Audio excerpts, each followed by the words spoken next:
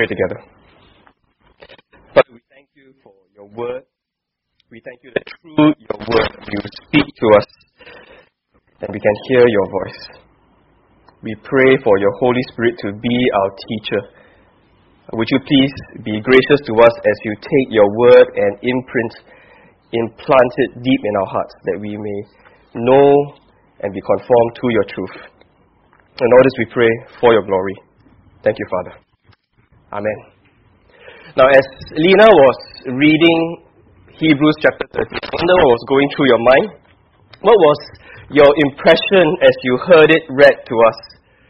I mean, it sounds like a long list of unrelated commands, and NIV's heading, concluding exhortations, basically gives you a clue that what to put for this chapter. But it's actually not such a big mystery, because the writer has told us what chapter 13 is all about. So when we read in our responsive reading, Hebrews chapter 12, in verse 28, you see that he says, "Therefore, since we are receiving a kingdom that cannot be shaken, let us be thankful and so worship God acceptably." And so since we are receiving this salvation, this kingdom, our response is to give God acceptable worship. And so in chapter 13, this is the writer spelling out certain aspects of pleasing or acceptable worship he wants to impress on his hearers and on us. So if you look at your outline, I've grouped the acceptable worship into 2 points. Verses 1 to 6, loving one another, and then 7 to 17 is following our leaders. And then we end with looking at the benediction. So the first 6 verses of acceptable worship comes under the heading, loving one another. Right, so that's what verse 1 is all about. Keep on loving one another as brothers and sisters. Right, that's the main idea, and the rest of verses 2 to 6 will spell out some concrete examples of what it means to love one another. Now, if you've been a Christian for any amount of time, none of this is surprising.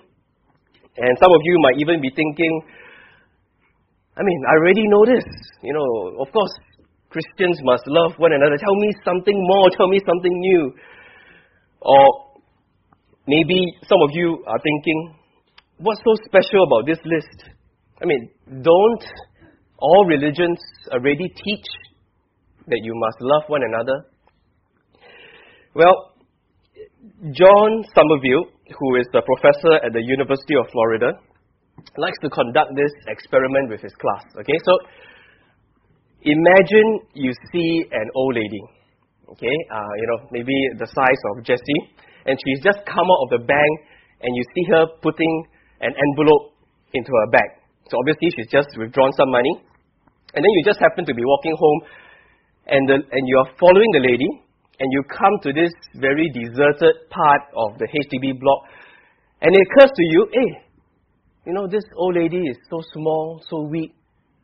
There's no one here. I could very easily overpower her and take the envelope in a handbag, and then, it'll be a surprise how much there is. Now, how many of you would do that? Okay, wait, don't need to answer yet. Now, in a traditional shame and honor culture, okay, this would be the reason why the people who belong to that culture wouldn't do it. Okay, because they would think, this lady is so much weaker than me. If I overpower her, that would make me look despicable.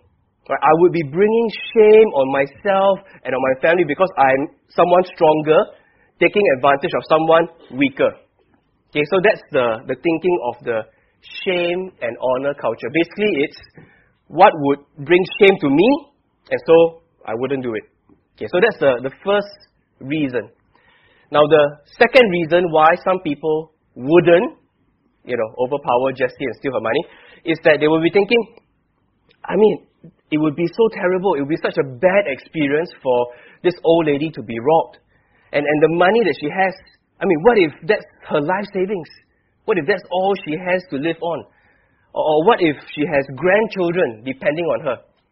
Now, this way of thinking is thinking about the other person. Alright? Okay, so, now let me ask you, raise your hands. Anyone would rob the old lady in that situation? Raise your hands if you rob the old lady. Anyone? Be honest, don't worry. Sorry? No, really rob the woman. Okay, not just play. Okay? Sengin will rob the woman. Okay? Thank you for being honest. Okay. Now the rest of you who didn't raise your hands, how many of you would not do it because of the first reason? Because it would bring shame on me and on my family. How many would do it for that reason? Okay? My auntie there. Again, okay. How many of you would do it for the second reason? Because you think about the pain and the suffering the lady might go through. Would do it for the second reason. I mean, so no, this two only, no choices. Nipo, don't make life difficult for me. Okay. Now, the thing to realize is, until Christianity came along, it was the shame and honor culture that was dominant. Right? So, until Christianity came along, everyone would do it for the reason that, so that it wouldn't bring shame on me and on my family. Only with the coming of Christ and His teaching about loving one another, then the society began to have this moral of thinking about the other person. So, this loving one another is something that Christianity brought into the world. So, let's look at our first concrete example. In verse 2, it is the example of hospitality. So verse 2 says, "Do not forget to show hospitality to strangers, for by so doing, some people have shown hospitality to angels without knowing it." Now the phrase, "show hospitality to strangers," is actually one word in the Greek. And it's a word that basically means loving the stranger. Right? It's loving those who are different to you. And there's the idea of bringing strangers into your home as guests. And so the stranger here is not restricted to Christian strangers. They obviously can be non-Christian strangers. Now the background to this is that when the Hebrews writer was writing this in the first century, traveling was very difficult. Like, there were no such thing as holiday inns or budget motels you could check yourself into. If you went to a different place, you could only stay with someone you knew there, because the inns that were available were no better than brothels. So they were actually a very dangerous and very dodgy place. So either that, or you actually find someone who will extend hospitality to you. So the specific reason that the writer gives for not neglecting hospitality is that some people, when they do so, have entertained angels. And of course, the most famous example of this is Abraham in Genesis 18. I mean, he sees 3 strangers coming, and he immediately, bows before them and offers them hospitality. Even slaughters a calf for them. And only later does he realize that they were angels. They were messengers from the Lord who gave him good news. Now, I think the point is that when you show hospitality, the people that you serve may prove to be angels, may prove to be messengers to you. They may prove to be people who bring you a greater blessing than what you actually gave out. So, here are some ideas for hospitality today. Right? So, if you notice, there's a lot of drilling going on in your flat. Obviously, what's happening? It's a new family moving in. So you can actually prepare to be one of the first to show up at their door to offer hospitality. Invite them into your home, get to know them, invite them over for dinner. But if, there's no going on, then you can look at who are some colleagues, who are some maybe family members I've not met for a while. Invite such people into your home. Now, obviously, we can also think about inviting people from church. When a new couple comes, new people come, make them feel at home, make them feel welcome. Or you notice someone who seems a bit down or seems a bit lonely, make the effort to invite them, come over, have dinner, share a meal, share lives, extend hospitality.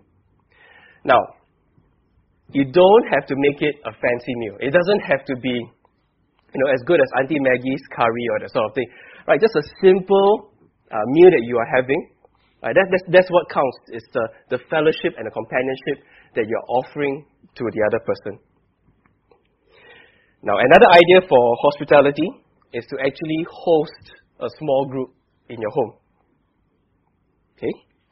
Another way of extending hospitality as a church is to recognize the importance of the people who greet you at the door, the befrienders, the stewards. You can volunteer to be in such a ministry, that you are one of the first people to go up to newcomers or to make regulars feel welcome. Of course, there is the role of the welcoming committee. There is a role of the people who bring morning tea, who bring breakfast.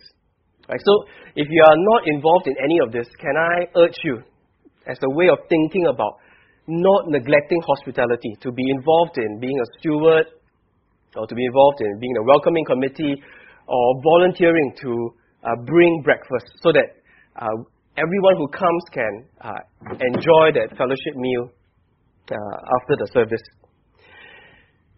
Now, there is, of course, one other aspect to our church hospitality that I must not neglect to mention. After the eating, what must happen?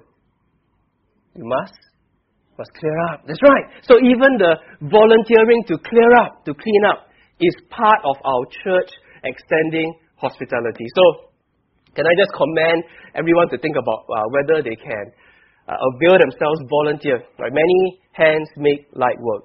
Many people on the roster make it easier for the people who are already there.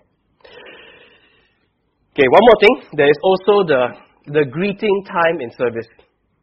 Okay, it is completely in line with our worship of God. Right? This is acceptable worship. And so in our corporate worship, it is perfectly appropriate that we take time out to actually greet one another. Because we are saying, I don't want to stand here to worship God beside strangers. I want to, during this greeting time, have a chance to get to know the person next to me.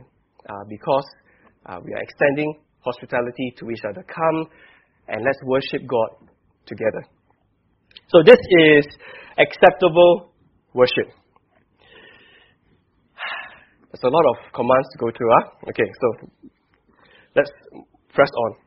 The next concrete example of loving one another is verse 3. Verse 3, continue to remember those in prison as if you were together with them in prison, and those who are mistreated as if you yourselves were suffering. So it is a call to have sympathy. It's a call to remember, to bear in mind the trial and difficulty that people are going through. It is a call to pray for them. Not just once off, but to keep praying for them and to think about what we can do to relieve their suffering. And we are called to do this as if we ourselves are in their shoes. And the literal word that is used is that we are members of the same body. And so if something falls on my foot and stays there, it's pain, right?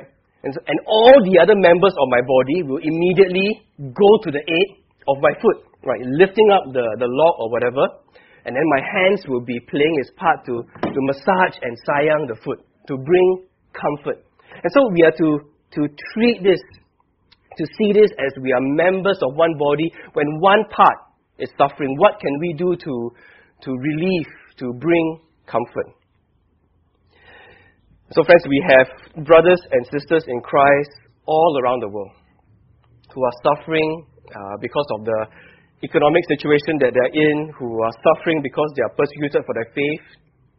I mean, remember the many thousands of North Korean Christians who simply because they are Christians are languishing in labor camps in conditions that is unimaginable and unspeakable. Continue to remember the schoolgirls kidnapped in Nigeria. Right? Many of them are Christian. And in news just this week, the sentencing to death of a heavily pregnant Sudanese woman who simply because she is Christian, married a Christian man, and she refuses to deny Christ and turn to Islam, the courts have handed down to her a death penalty, which they are delaying until after she gives birth. See, we need to be aware. We need to pray. We need to do whatever we can. And can I commend to you this website?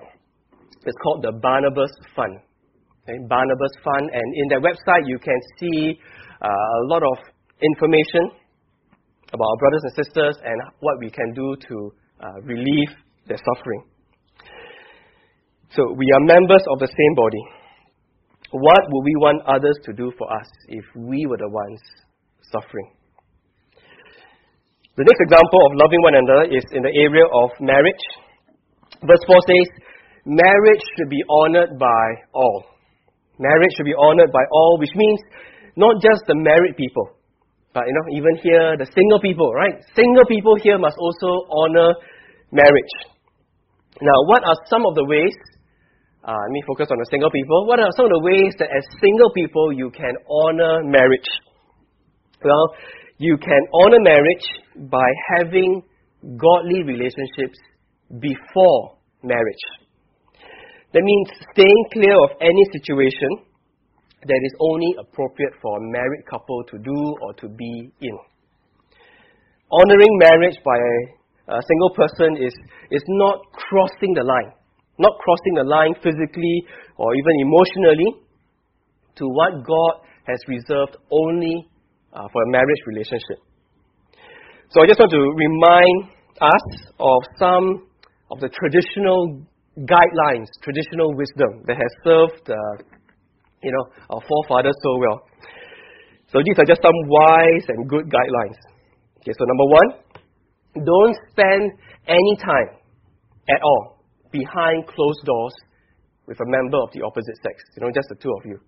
Right? Just no, right? Just off limits. Don't ever let that happen. That's just something that you say, this is a lie, I will not cross.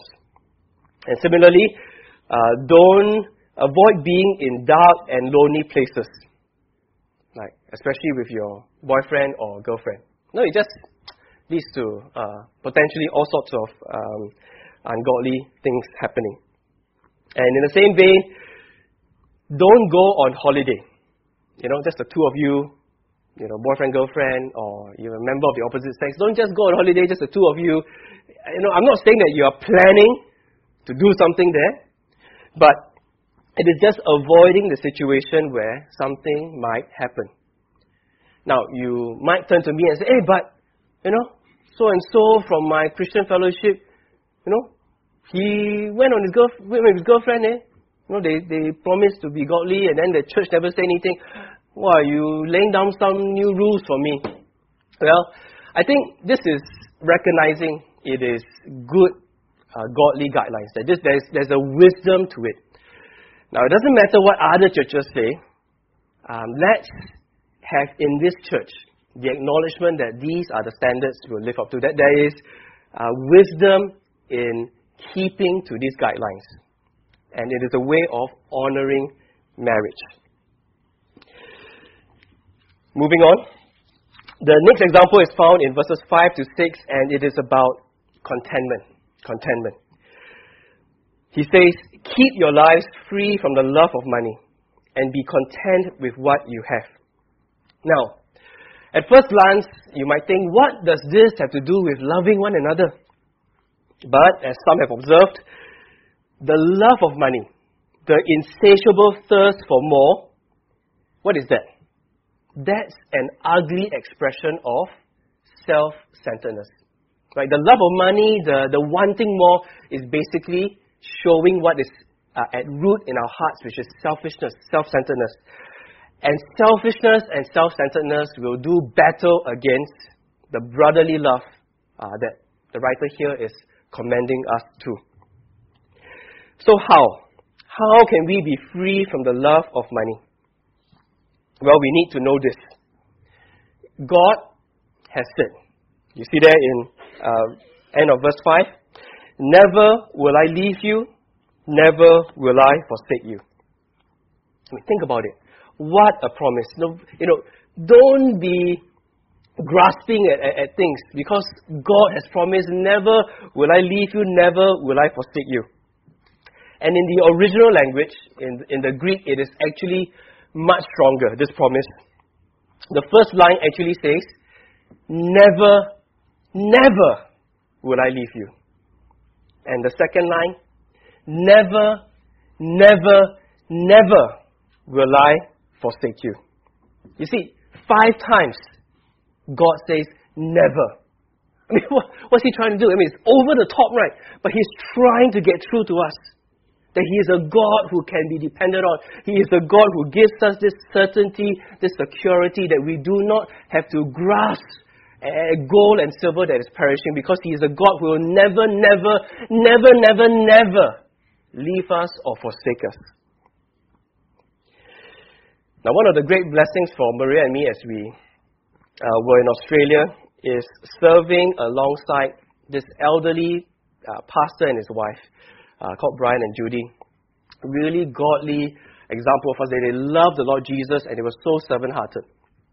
And one of the things that they always said is, I mean, in all their life, up and down, sometimes no money, this and that, one thing that they said to themselves, that they promised, we will never worry about money. We will never worry about money. This is a couple that has claimed and holds on to the promise of God, never, never, never, never, never leaving or forsaking them. And so, mentioning Brian and Judy, imitating their example brings us to the next point. Following our leaders. Verses 7 to 17. And here we continue learning what is acceptable and pleasing worship to God. Now, when you think about worship, right, Christians always think about worship as the singing of songs, the coming together, there's music, and the thing going through our spine, worshiping God, right?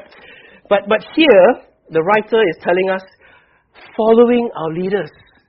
That is what is pleasing worship to God. Now, of course, the caveat is we are following loyal leaders, following leaders who are loyal to Jesus. Now, why do we say that this section 7 to 17 is all about following our leaders? Because if you look at verse 7, the first verse of the section, it says, remember your leaders, imitate their faith.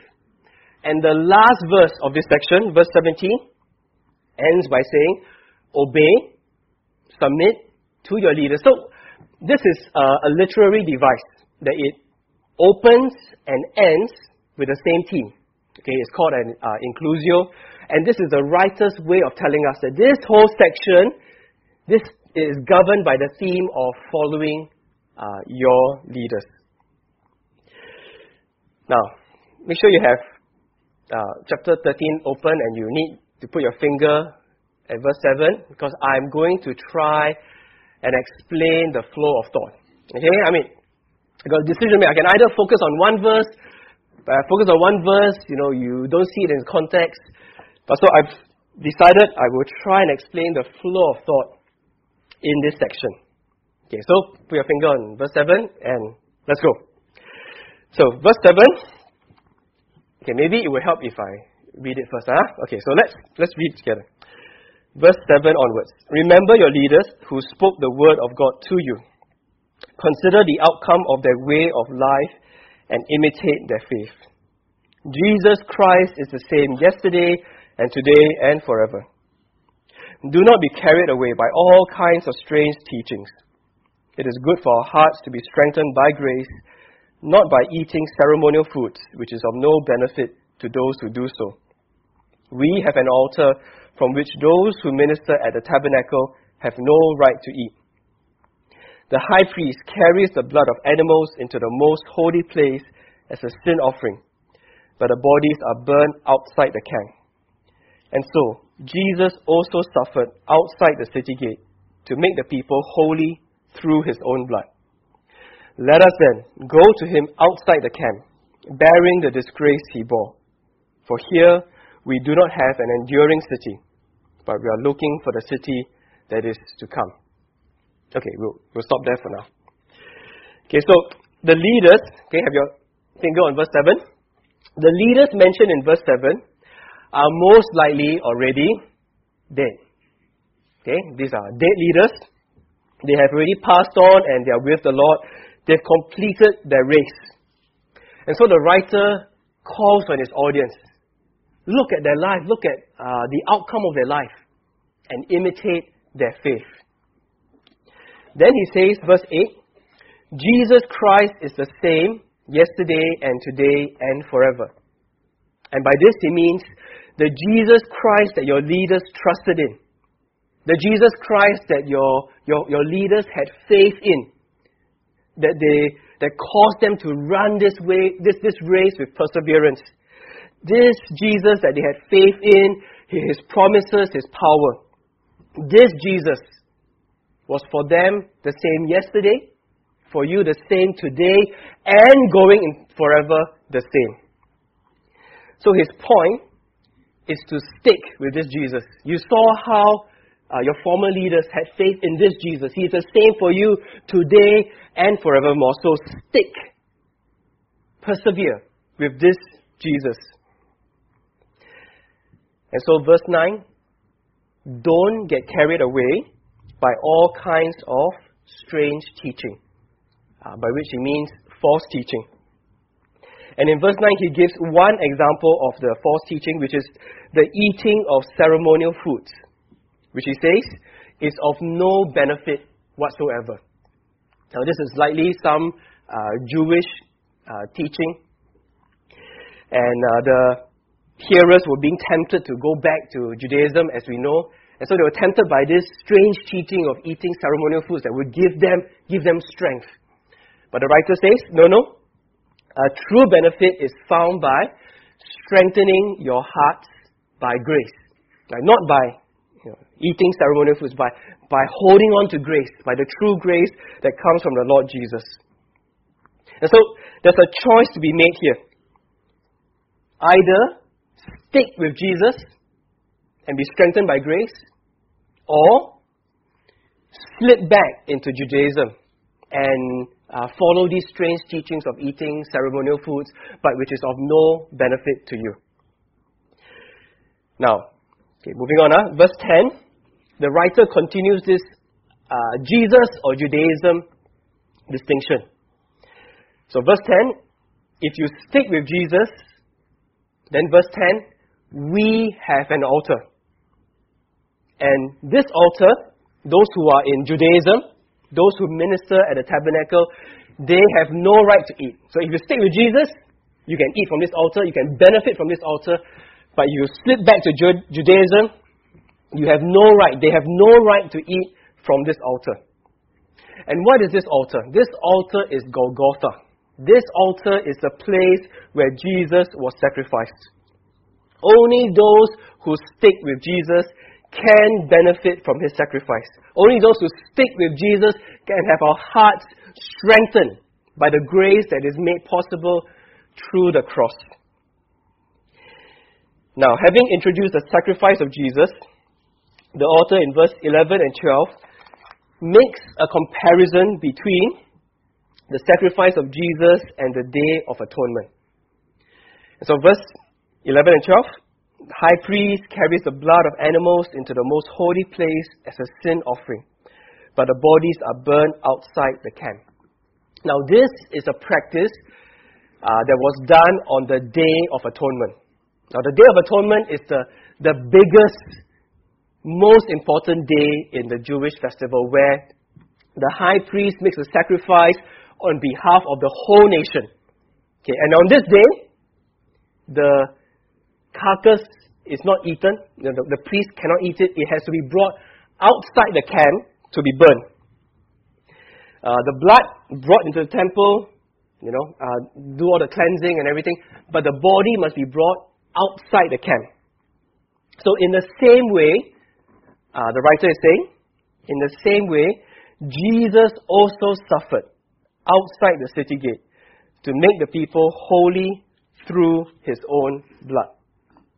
So, because Jesus was crucified outside Jerusalem, the guy is making a comparison. Jesus also went outside. He was outside. He died. He was crucified outside Jerusalem in order to make God's people holy. Now the question is, what's the big deal about going outside? Well, think about it. Why did the bodies of the sacrificed animals, why did they have to be brought outside to be burned? Because inside the camp is clean. The bodies are dirty, it's unclean, it's defiled, and so it needs to be brought outside. And outside is the place of uncleanness. Outside is the place of rejection and of disgrace. And so, the point is that outside the gate was where Jesus suffered. Jesus went to the place of uncleanness. He went outside to the place of rejection, to the place of disgrace, in order to suffer and to make God's people holy. And so what is the Christian's response in all this? Verse 13 tells us, "Let us then go to him outside the camp, bearing the disgrace he bore."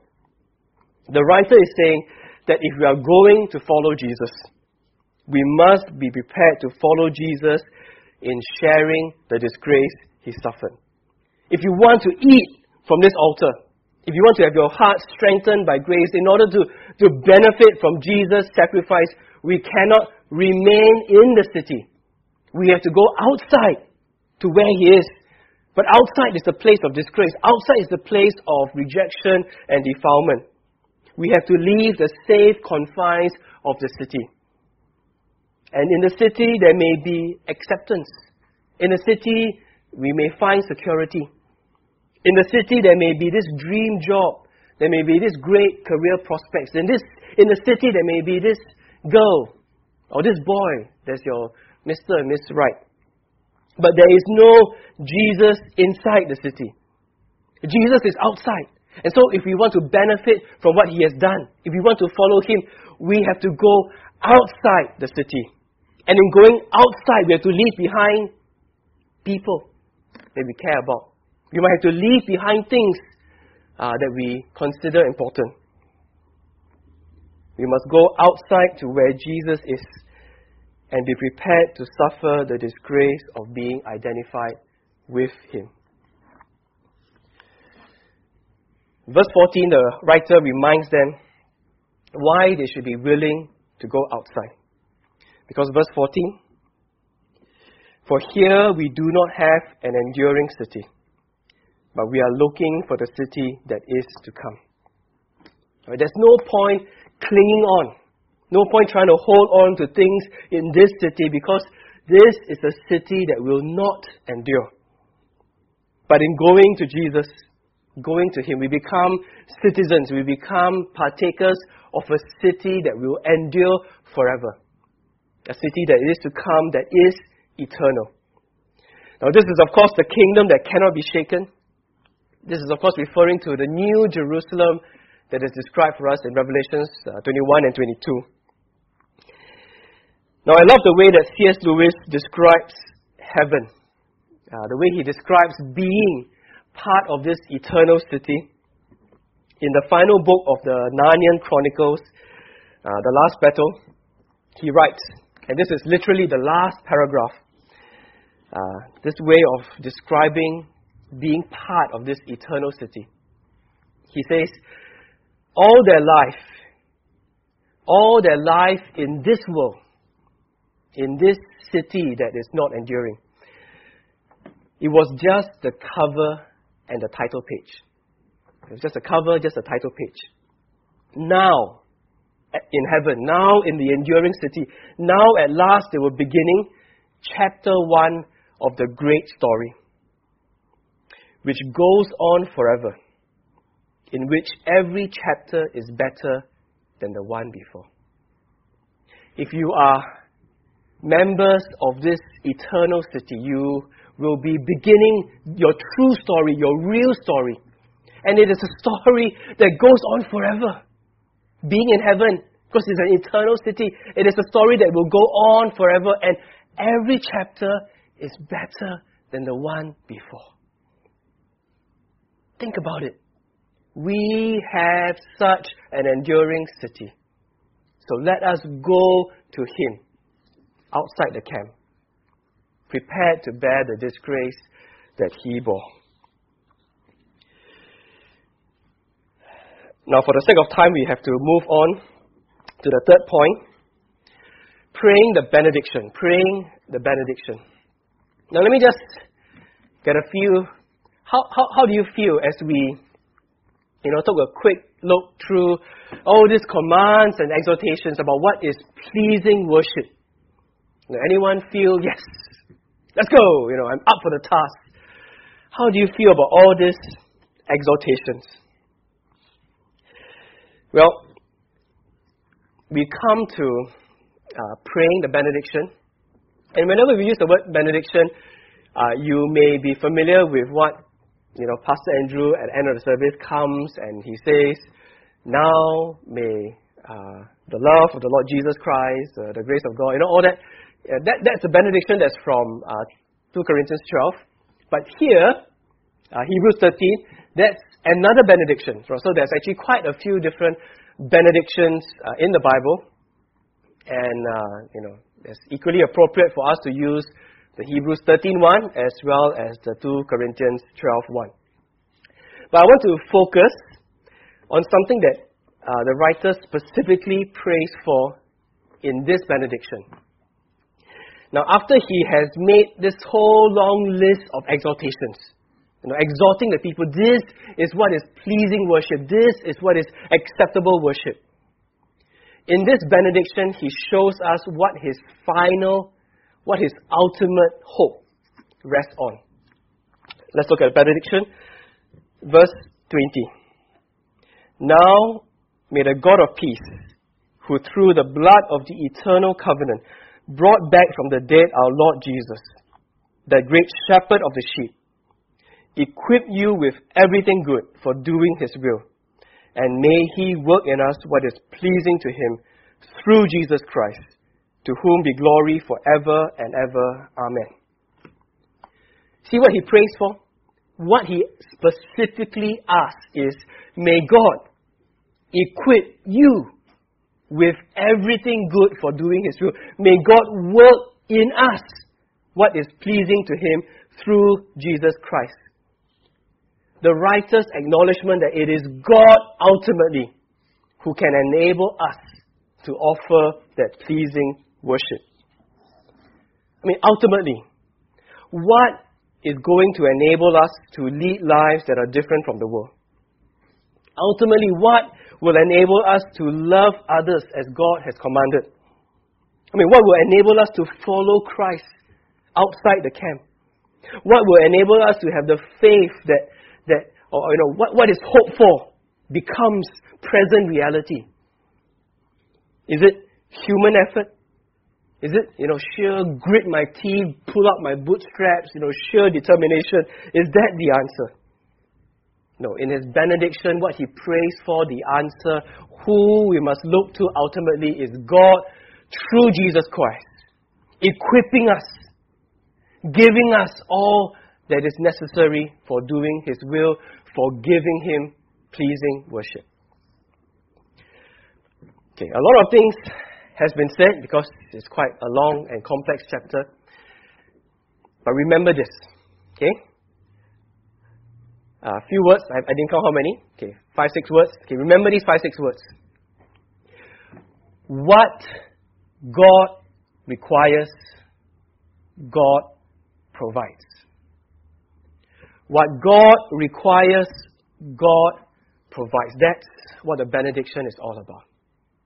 Now, can we trust this God?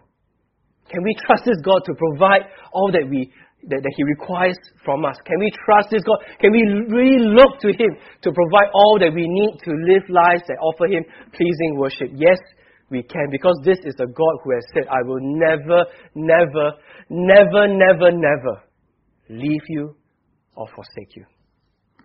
May God help us.